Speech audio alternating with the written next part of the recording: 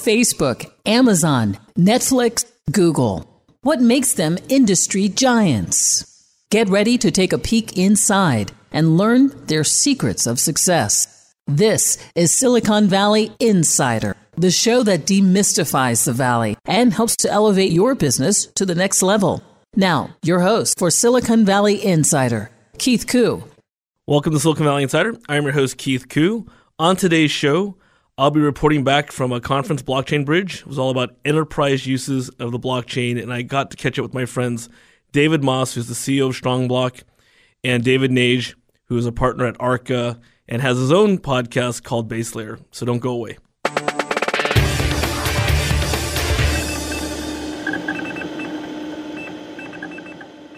So in tech news this week, I want to talk about two things. One is that Union City, which is right next to Fremont here in Silicon Valley, they got hacked and all the systems are down. And we've done a lot of shows on ransomware, malware. It's not clear yet what's exactly happened in Union City because they're still in remediation, but the whole city is shut down right now. You can't have permits, you can't have licenses, and so we'll keep on top of that. Also, in what is not a surprise, Adam Neumann, the CEO of WeWork, has stepped down and is going to be a non-executive chairman of the board. WeWork has been in a lot of news lately because of their failed IPO and people questioning their business model. WeWork is the co-working giant that was valued at one point at over $45 billion and has a large investment by SoftBank. So they've pulled their IPO. It's yet to be seen what's going to happen next. And that's the tech news of the week.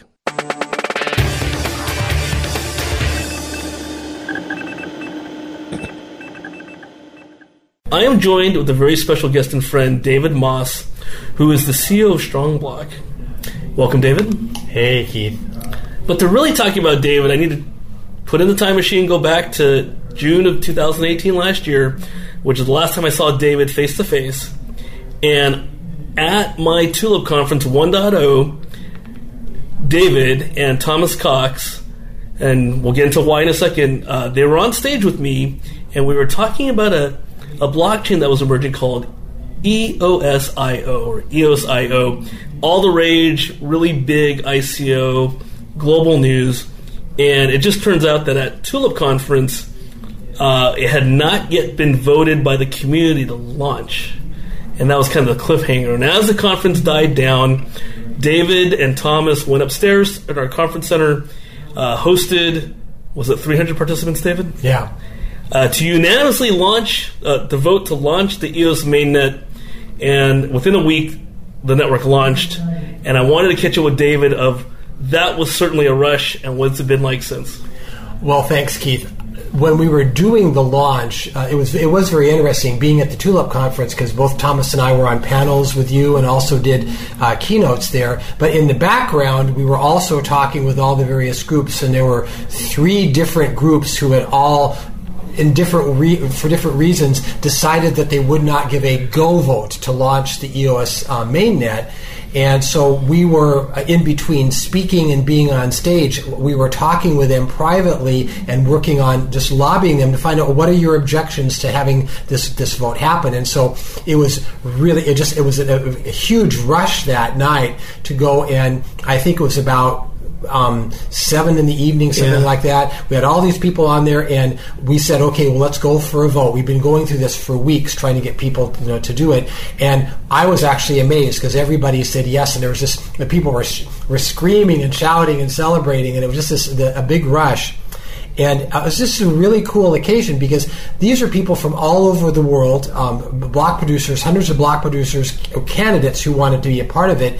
And they all got to participate in this global community that was brought about by somebody creating an open source software package that I was the head of development for. Yeah, it is an amazing story. So David was the head of development for Block One, and Thomas was the head of governance for Block One, and both these gentlemen in their own right are very well known, doing keynotes all around the world.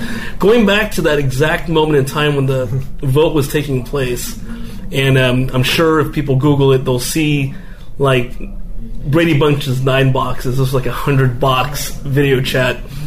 we were hosting the Tulip Conference. There were 17 block producer candidates living in a single house. And I'd like to think that sharing a house for the entire week might have had something a little bit to do with the actual lobbying, just like government lobbying that was going on.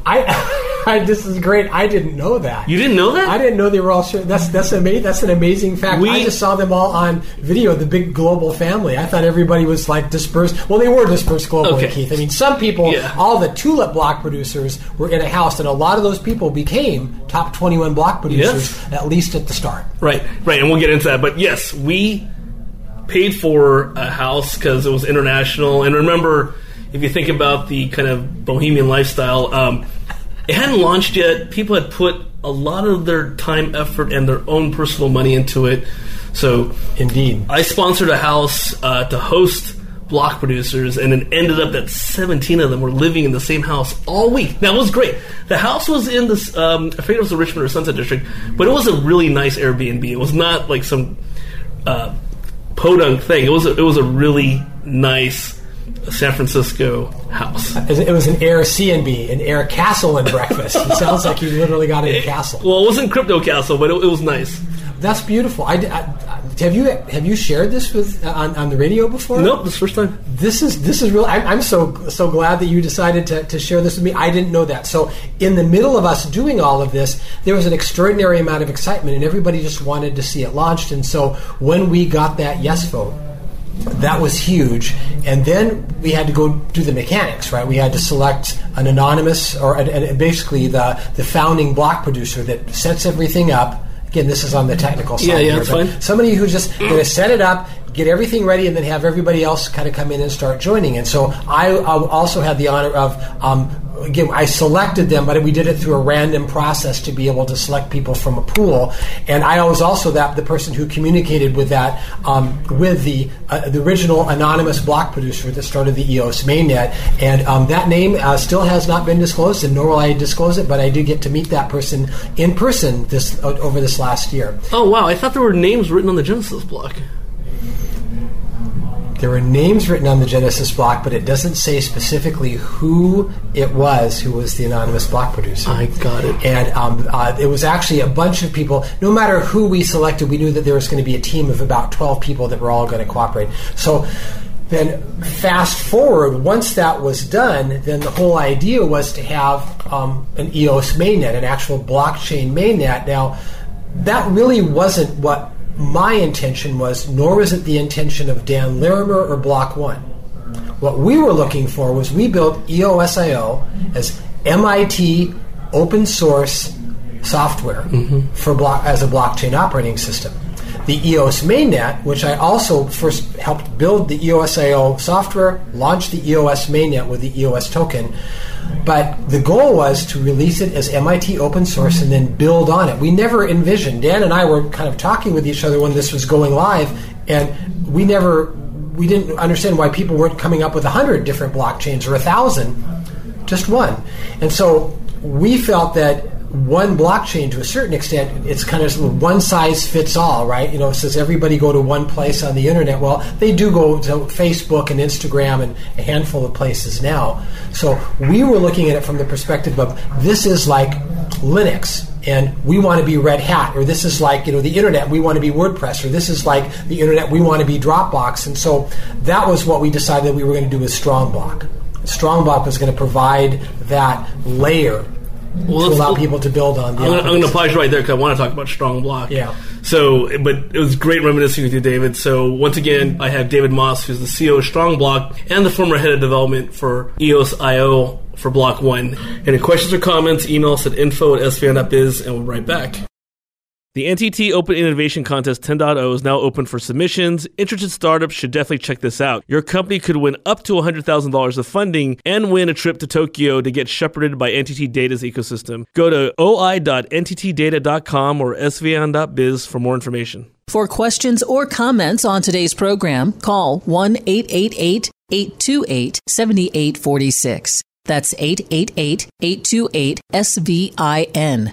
Now, back to Silicon Valley Insider Once again, your host, Keith Koo. Hey, Insiders, welcome back to the show. Once again, I'm joined with David Moss, who is the CEO of StrongBlock and the former head of development for Block One. Welcome back, David. Hey. So, David, when we ran out of time in our first segment, we were just about to get into the segue into your new project, StrongBlock. Let's talk about that. Well, after we finished up doing the launch, I went back to my hotel room, hadn't eaten all day, collapsed, and then started thinking, what are we going to do? I'd already left Block One right before this. My goal was to work in development internally at Block One and then be part of the launch, because Block One has a policy not to work with block producers. They wanted to keep arm's length, so they wouldn't control the network. And so I was the only person who was involved in both the development of and the launch of the EOS mainnet. I hold that interesting distinction. We had been planning a blockchain company, and we were trying to figure out what to do. We were strongly encouraged by a lot of the people out there, including Block One, to be kind of consensus for EOS.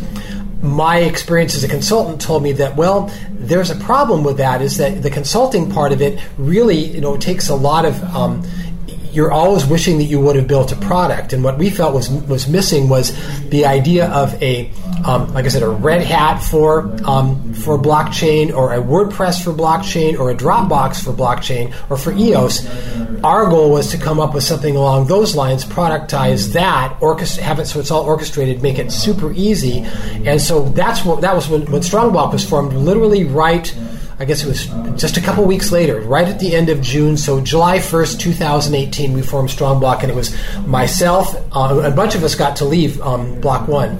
This was part of our terms of doing this, is that it was myself, Thomas Cox, Corey Lederer, Brian, and Brian Abramson were all employees number 2, 3, 4, and 5 for Block One LLC, which was the development arm of Block One. And so we were all able to leave and start our own company. And so that's what we've been working on over the last year, and we've gone through a number of different iterations where each time we thought we made it easier to be able to get your blockchain set up and be able to have a marketplace, we would take it to people and they would say, yeah, it's not as easy as you think. And so my goal was to make it really super easy, because we saw the hundreds of enterprises that we were talking with struggling with getting just a simple pilot launched. They couldn't find the resources. They didn't understand blockchain. It took forever to get things set up, and then it didn't scale. So we solved all those problems.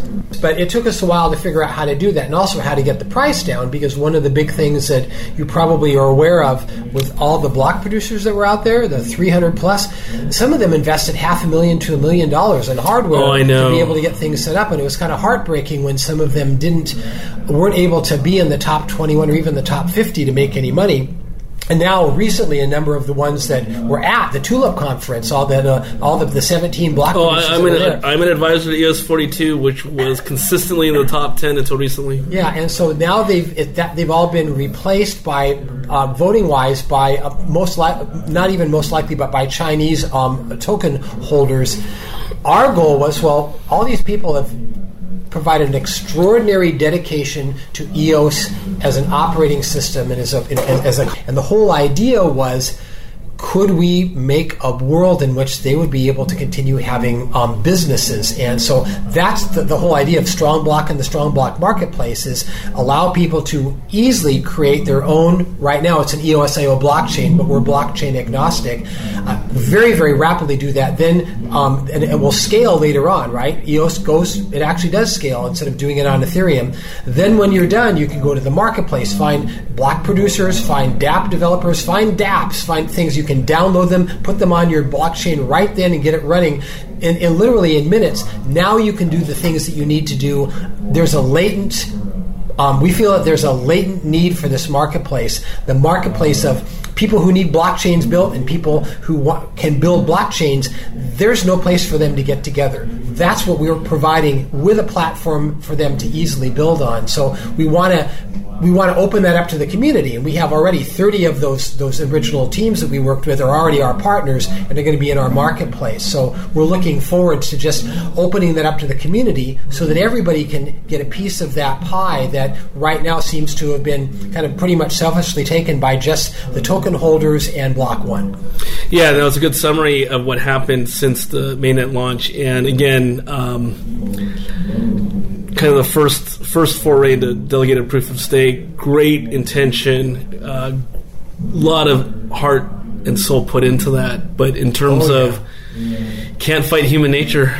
Yeah, well, it ends up becoming, we had kind of predicted a race to the bottom. And at least Thomas and I had that people were going to end up just figuring out, well, how do we buy votes? How do we, get it so that we can have our friends who are block producers?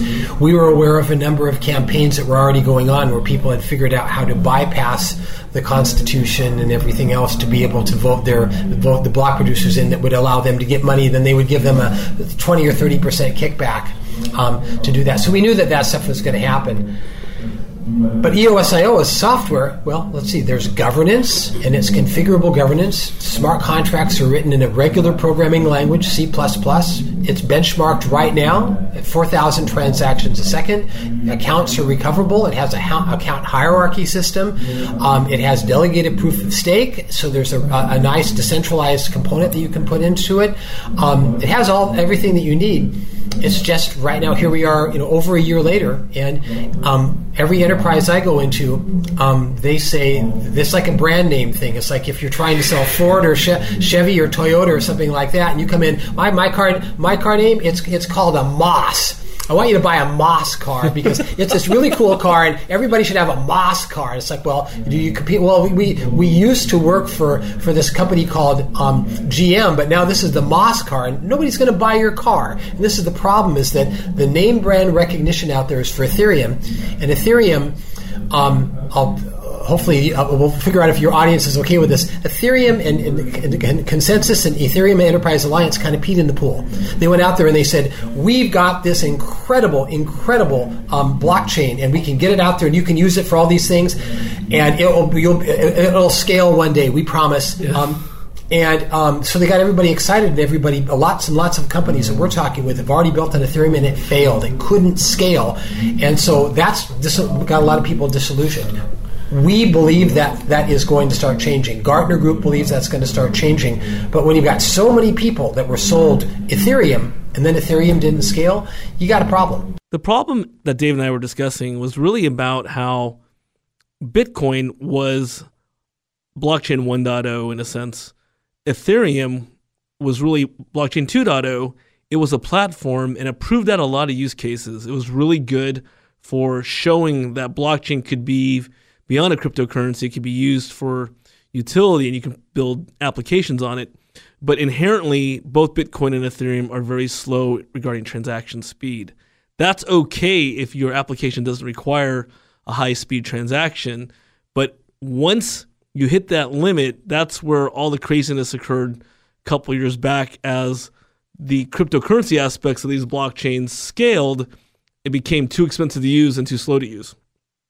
So instead, David and team, in building out EOS as a platform, they had scalability in mind, and really with the whole intent that both corporations and individuals and people as part of the ecosystem could adopt a high-speed transaction network. And there's other blockchains being built with those principles as well. So I wanted to thank David again for this segment, and he will be in our next segment as well to keep going on what he's doing with StrongBlock. If you have any questions or comments on today's show, email us at info@svn.biz. Always come to our website, svn.biz, to check out the latest going on in our events and our upcoming speakers. And we'll be right back. The NTT Open Innovation Contest 10.0 is now open for submissions. Interested startups should definitely check this out. Your company could win up to $100,000 of funding and win a trip to Tokyo to get shepherded by NTT Data's ecosystem. Go to oi.nttdata.com or svn.biz for more information. For questions or comments on today's program, call 1-888 888-7846. That's 888-828-SVIN. Now, back to Silicon Valley Insider. Once again, your host, Keith Koo. Welcome back to Silicon Valley Insider. I'm your host, Keith Koo. On today's show, I've been talking about the recent Blockchain Bridge Enterprise Blockchain Conference. I've been catching up with my friend, David Moss, who's also the CEO of StrongBlock and former head of development for Block One. For today's cyber tip, I really want to give an extreme word of caution to anyone in the military or soon to leave the military. There's a new hack which is offering soon-to-be military veterans the opportunity to download an application, and that's all in the guise of helping you find jobs after you leave the service. That sounds great, except that it's going to most likely infect malware on your machine. And once that malware is on your machine, it's going to be able to collect all the information about you, about how your machine's configured, about any account you're using on that machine. And so just an extra word of caution that to always know exactly what you're downloading and who you're getting it from, and be vigilant. And that's the cyber tip of the week. Welcome back to the show. Once again, I'm joined with David Moss, who's the founder and CEO of StrongBlock, whose tagline is Blockchains Anywhere, and was formerly head of development for Block One, who released the EOS.io software. Welcome back, David. Hey, Keith. So in our last segment, David, we were just getting into the underpinnings of blockchain, what StrongBlock's all about in the tagline, Blockchains Anywhere. Let's pick up back from that. And just before we did that, we were talking about the efficiency of using the MIT open source contract versus the GPL. So let's pick that back up and then keep going. All right. Well, so when Dan Larimer originally had the vision to publish this as open source software under the MIT open source license, that is a great license to have because there are almost no restrictions. You don't have to actually take what you've built and publish it back and make it open source for everybody else. Red Hat, for example, had some restrictions under GPL, yet they built a business that they sold to IBM last year for, $34 billion? Yes. And all they were doing was not... They called it, a lot of people thought that Red Hat sold a break-fix model. In other words, we'll come in and fix things when there is a problem. That was the opposite of Red Hat's model. Red Hat's model was, let's make really great, easy-to-use software that doesn't break very often so that you can buy it with confidence and install it in enterprises. That was their model. That was what they're shooting for. And so we're following something similar. Using that MIT open source license, we can actually generate, right now, EOS.io blockchains. There'll be other blockchains later on, but the idea behind that and using open source is that there's a huge group of people that are continually contributing to that open source code, including Block One. They have new things that are making it go faster than 4,000 transactions a second, adding new features on, and we get to be the beneficiaries of that and also contribute to it. A number of people on our team contributed to the original, still have contributions in there for the original project. But you also then get to have that community that's building on the open source stuff. Now, the problem was, well, why would you need Red Hat if Linux is out there and it's an open source foundation? It's like, well, because enterprises didn't trust that a bunch of people working in their basements at 2 a.m. were going to be able to keep their enterprises running. They wanted to know that somebody had taken the time to add security and all the other things onto it. That's what we've done for EOS.io. We've just basically taken that at StrongBlock. We have taken that for EOS.io and other blockchains in the future to allow you to be able to create a working blockchain that that you can scale. It's not a break-fix model. We don't want to be your consultants to come in and fix your blockchain. We're delivering an extremely easy-to-use blockchain that has all the EOS.io or other blockchain features. You can have it up and running in a couple of minutes, and then you can go to the marketplace, find what you need to be able to have there. And so what we've done, and this is something that we talked about earlier today, we're at a conference today, and at the conference we were talking about adoption and about enterprises using this stuff. We've talked with, at StrongBlock alone, over almost 100 enterprises. I think it's 85, 86, and we're talking with all of them in fast-moving consumer goods, that's like beverages and things, consumer goods, luxury goods, retail, supply chain, transportation. Let's see, what are some of the other ones? Certificates, steel, oil and gas, energy. All of these groups, we're advising them and letting them know, and we're getting input from them. They've been working with on our Alpha platform, and we've been working with them on a non-paid basis so that we can make sure that we understand what enterprises are really looking for. So when we launch on October 1st, which is coming up pretty quick here, then all of the lessons that we've learned are going to be there, as well as the cost lessons. We realized that people didn't want to have to pay money up front to get started on this. So we actually figured out, I know that we were talking about block producers putting in $500,000 to $1 million. We actually have a model right now that allows people to create a blockchain and have all the features of that blockchain. Let's say EOSIO is our main example. That's where we came from. And our cost to add another group that wants to have one of those blockchains, if we have another 1,000 of them, our cost is minimal. Not $500,000, not almost no cost at all. But that's what took us a good portion of the time to do, is bringing it for free with all the functionality and fast so that businesses can focus on business. Coach David, so I commend you and the team for thinking of it. As I advise and consult not blockchain companies, but other companies, drones as a service companies, we're adopting a very similar approach. It's very efficient. It proves to the customer base, especially enterprise customers, that you have skin in the game. And I think it makes all the sense in the world. And I do want to say, one thing about what you're doing, because you're talking about lots of car analogies. Because you're talking about a Moss car versus a GM car. I would say it differently. If you, and I did the same thing, I did an analogy last year on stage with you and Thomas about your approach to building EOSIO. If Henry Ford can build your car for you cheaper and better than he did for himself, that's really the opportunity here, because it's not something that I need to give an endorsement to.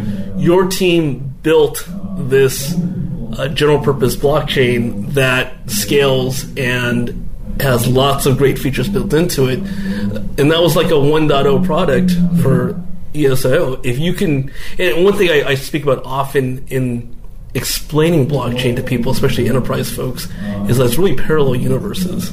And so the ability to create based on open source software, because let's be honest, I could clone open source anytime I wanted to. This is the thing that people blow their mind. People don't understand that they can clone open source software, but you can't clone the community or the experience. Nope. And that's what makes it a parallel universe. Well, I love what you said. That was very well put, is that when you're talking about Henry Ford, he came up with a way to build cars cheaper than he could build them for himself. We've done that. I love that. I'm going to have to use that, Keith. Thank you. But we've come up with a way to build blockchains cheaper than we originally built them for ourselves, because we're pretty sure when the 21 block producers that went live for the US mainnet, we're pretty sure that there was like $10+ million worth of hardware and equipment in the very least. I was helping a lot of them with the configuration and actually getting quotes on what the hardware and software costs would be. Okay, well, so now the question is, if it's free, what can you do as opposed to having to buy in? You don't have to. Again, on our software, all to get started. Everything is free. The marketplace is there. You've got dApps that you can download and put on your blockchain, and everything that you can do. But the idea is we want adoption. This is my, I guess the gift that we're trying to give here is that we're trying to make sure that blockchain isn't a rounding error. It isn't something like string theory or something else for physics that never gets adopted because everybody's so much interested in hyping it and talking about how great it is. We're just interested in seeing people try blockchain. A lot of people got burnt by trying Ethereum and trying Hyperledger. And again, beautiful things. We wouldn't be here if Ethereum and Bitcoin didn't exist before this, but EOSIO is the third generation blockchain operating system. There'll be more. There'll be newer versions of that. There'll be other blockchain operating systems. But now, once we've leveled the playing field, this is what happened with MP3s, right? This is what happened with recording studios. There was a time when every recording studio on the planet that you went to, you would have to invest $10 million into hardware and outboard gear and all sorts of other stuff. Now you can get a MacBook laptop with Logic, Reason, or Pro Tools, and a couple of microphones with microphone adapters, and for $2,000 you have your own recording studio. And people have done that, and they actually have hit records with those things now. We're looking at doing that same kind of revolution that WordPress did, that Red Hat did, that the low-cost recording tools did. Any of those kind of innovations, that's what we're looking at doing, is making this so that everybody who wants to use it can use it. People famously said, why would you need your own website? Nobody's going to have a website. Bill Gates, when he was hiring Steve Ballmer, he said to Ballmer, my goal is that everybody in the world have their own PC. And Ballmer laughed, it's my understanding. Well, Bill also said that he didn't see why anyone would ever need more than 1 megabyte of memory. Yes. Well, there's foresight. There's not quite getting it. But again, not being able to extrapolate, like Moore's Law, how much those things would how much the capacity would increase. But that's the whole idea, is we don't know at Strongblock what the big innovation is going to be. Somebody may come along and say, now that blockchain is free for me to get started with, to build out my prototype, I can do that here, and I'm now going to come up with this new thing. Maybe it's for charities, or for maybe it's something for, we've talked a lot about this, about consumer advocacy, where people are reporting things in, but they're reporting from the scene, or digital advocacy, or photographs that are the original photographs. We don't even know, and this is exactly the idea. It's like, we don't know what would people want to do with a PC? Why would people want a PC? Their own smartphone? Why would they want to pay on the internet? Why would they want to have a mobile app? Why would they want to be able to both chat and watch movies on their app? Everybody said those things before. We're saying that about blockchain. Why not blockchain? And let's find out what you can do with the blockchain. And so that's one of the, you talked about taglines, blockchain everywhere. The other part of it is, what will you do with your blockchain? If you can build your own blockchain, what would you do? And right now, we don't even know. We've only opened it up to this small group of people who have a lot of money and are in cryptocurrency and are at enterprises. And let's open it up to everybody and find out what really happens. And I agree with that. And with that, David, we're out of time. So once again, thanks for being on the show today. David Moss, CEO of Strongblock. And he's doing great things. We're looking at for a launch October 1st. October 1st. All right. Well, David, I'm going to keep staying very close to you to see what's going on. Any questions or comments, email us at info@svn.biz, and we'll write back. The NTT Open Innovation Contest 10.0 is now open for submissions. Interested startups should definitely check this out. Your company could win up to $100,000 of funding and win a trip to Tokyo to get shepherded by NTT Data's ecosystem. Go to oi.nttdata.com or svn.biz for more information. For questions or comments on today's program, call 1-888-828-7846. That's 888-828-SVIN. Now, back to Silicon Valley Insider. Once again, your host, Keith Koo. Welcome to Silicon Valley Insider. I'm your host, Keith Koo. I am at the Blockchain Bridge San Francisco conference, and I'm about to do a panel with David Nage, who's the principal at Arca, and also his own podcast show, Base Layer, out of New York. Welcome, David. Thank you. So, David, it was a really interesting conversation that we both felt like we just had to get out there. We were talking about the state of blockchain as a technology and what it really needs to progress forward. And, of course, the conversation always starts off with, well, what about dApps? Right. I think what we're seeing right now is that as an ecosystem, we talk a lot about the substrate levels and layers of query, of storage, of search. And we don't necessarily today have an all-encompassing interoperable layer and application that we can use like a Facebook or like a Google search or like a Twitter, because it's still very singular and focused. We're trying to get all of those single layers of substrate correct and functional and performant. We're trying to get them scaled. We're trying to make sure that the governance works very well. And we're still really early in a lot of those processes to get those protocols working together. And interoperability, to me, is a few years away, because you need to have the ability to get proof of work working with proof of stake, or delegate a proof of stake, or proof of history, and some of the other different kind of consensus models that are out there. So while we're still kind of thinking about the future, we have to be very cognizant of what we are dealing with right now. And as an ecosystem, we get very excited about these singular projects. But for real user adoption, Bob and Mary in Madison, Wisconsin, who are using Twitter or use Amazon.com every day, and that's what they're used to, they are not going to have that kind of an experience right now with a blockchain-powered kind of single-layer application or a dApp. Also, what's happening, too, is that with single-layer dApps, you're very focused on just one chain. Yep. And those chains, especially Ethereum and Bitcoin, at layer 1 are still very slow.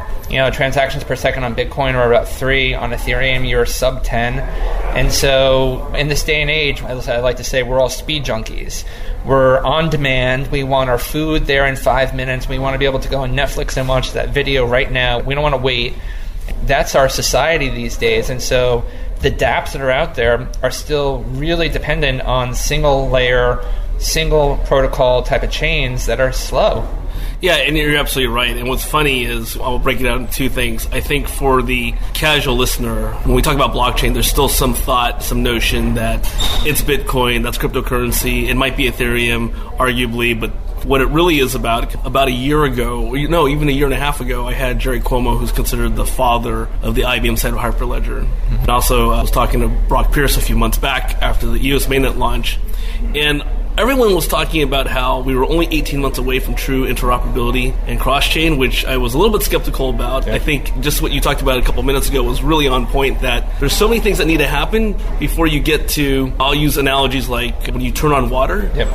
It just flows. You don't think about the supply chain from the source down through everything and all the stuff that needs to come in place. Yep. That's where we're at with blockchain. We still need the ability to get from the source of the water and turn on the spigot for it to come out. And that's Absolutely. That's the transaction speed. Yeah, and I always think of that, and I've been saying this a lot lately, is that when you and I, we're obviously in the technocrat society where we understand these things at a higher level, but when people who are outside of that society, when they run a Google search, they're looking for the best recipe for brownies, whatever it may be.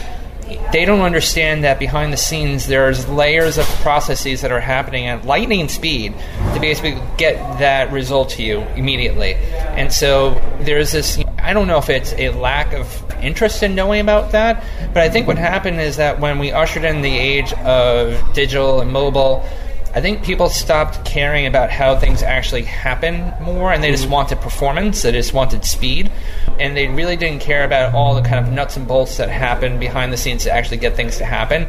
And so to your point, in the future of blockchains, in the future of dApps, in the future of application layers, you have to have, say, a file storage program like a storage that uses proof of stake.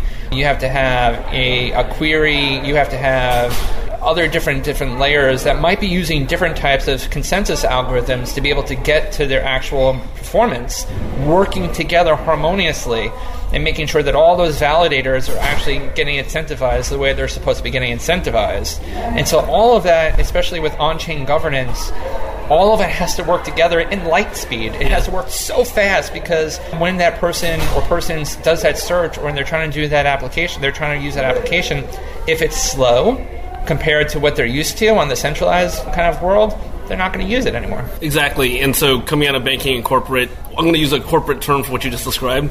The point where you said people just expect things to happen, we say auto magic. Right. And then in terms of actual transaction speed, when you pull out your Visa or your MasterCard, that's 24,000 transactions per second. Right. I think what we need to do with that is we need to address kind of a fair benchmark to that. So Bitcoin is a transactional chain, and so that is kind of what we think of as it relates to money, as it relates to transferring kind of assets and money. So that, compared to like the Visa comparison, is a little better. With Ethereum and other chains, those are computational. Mm-hmm. Those are actually Ethereum and Near and Agoric and some of the other smart contract platforms are really there to build the Web3 of the future. So using Visa as a benchmark for that is not really fair, in my opinion. Computational transactions per second don't need to be at 24,000 per second. However, obviously, if you're trying to use the Bitcoin rail to do payments, if you're trying to send wires, yes, obviously having 6 confirms is important from a security standpoint, but you need to have it faster. It's a better transition. Well, the hope of EOS was supposed to be that, kind of averaging at 4,000, but there's a whole different slew of issues around that. Yeah, there's a lot of issues, that one. Yeah, we won't have to go into that one. Well, David, I really thank you for a few minutes we got today. I look forward to hearing more from you on the show. Thanks. And once again, Keith Q, Silicon Valley Insider at Blockchain Bridge SF. Any questions or comments, email us at info@svn.biz, and you can find this segment on either our show or Base Layer with David Nage of Arca. And we'll see you next week. The NTT Open Innovation Contest 10.0 is now open for submissions. Interested startups should definitely check this out. Your company could win up to $100,000 of funding and win a trip to Tokyo to get shepherded by NTT Data's ecosystem. Go to oi.nttdata.com or svn.biz for more information. You've been listening to Silicon Valley Insider with Keith Koo. For questions or comments on today's program or to schedule a complimentary consultation with Keith about your business, call 1-888-828-SVIN. That's 1-888-828-7846. 888-828-SVIN.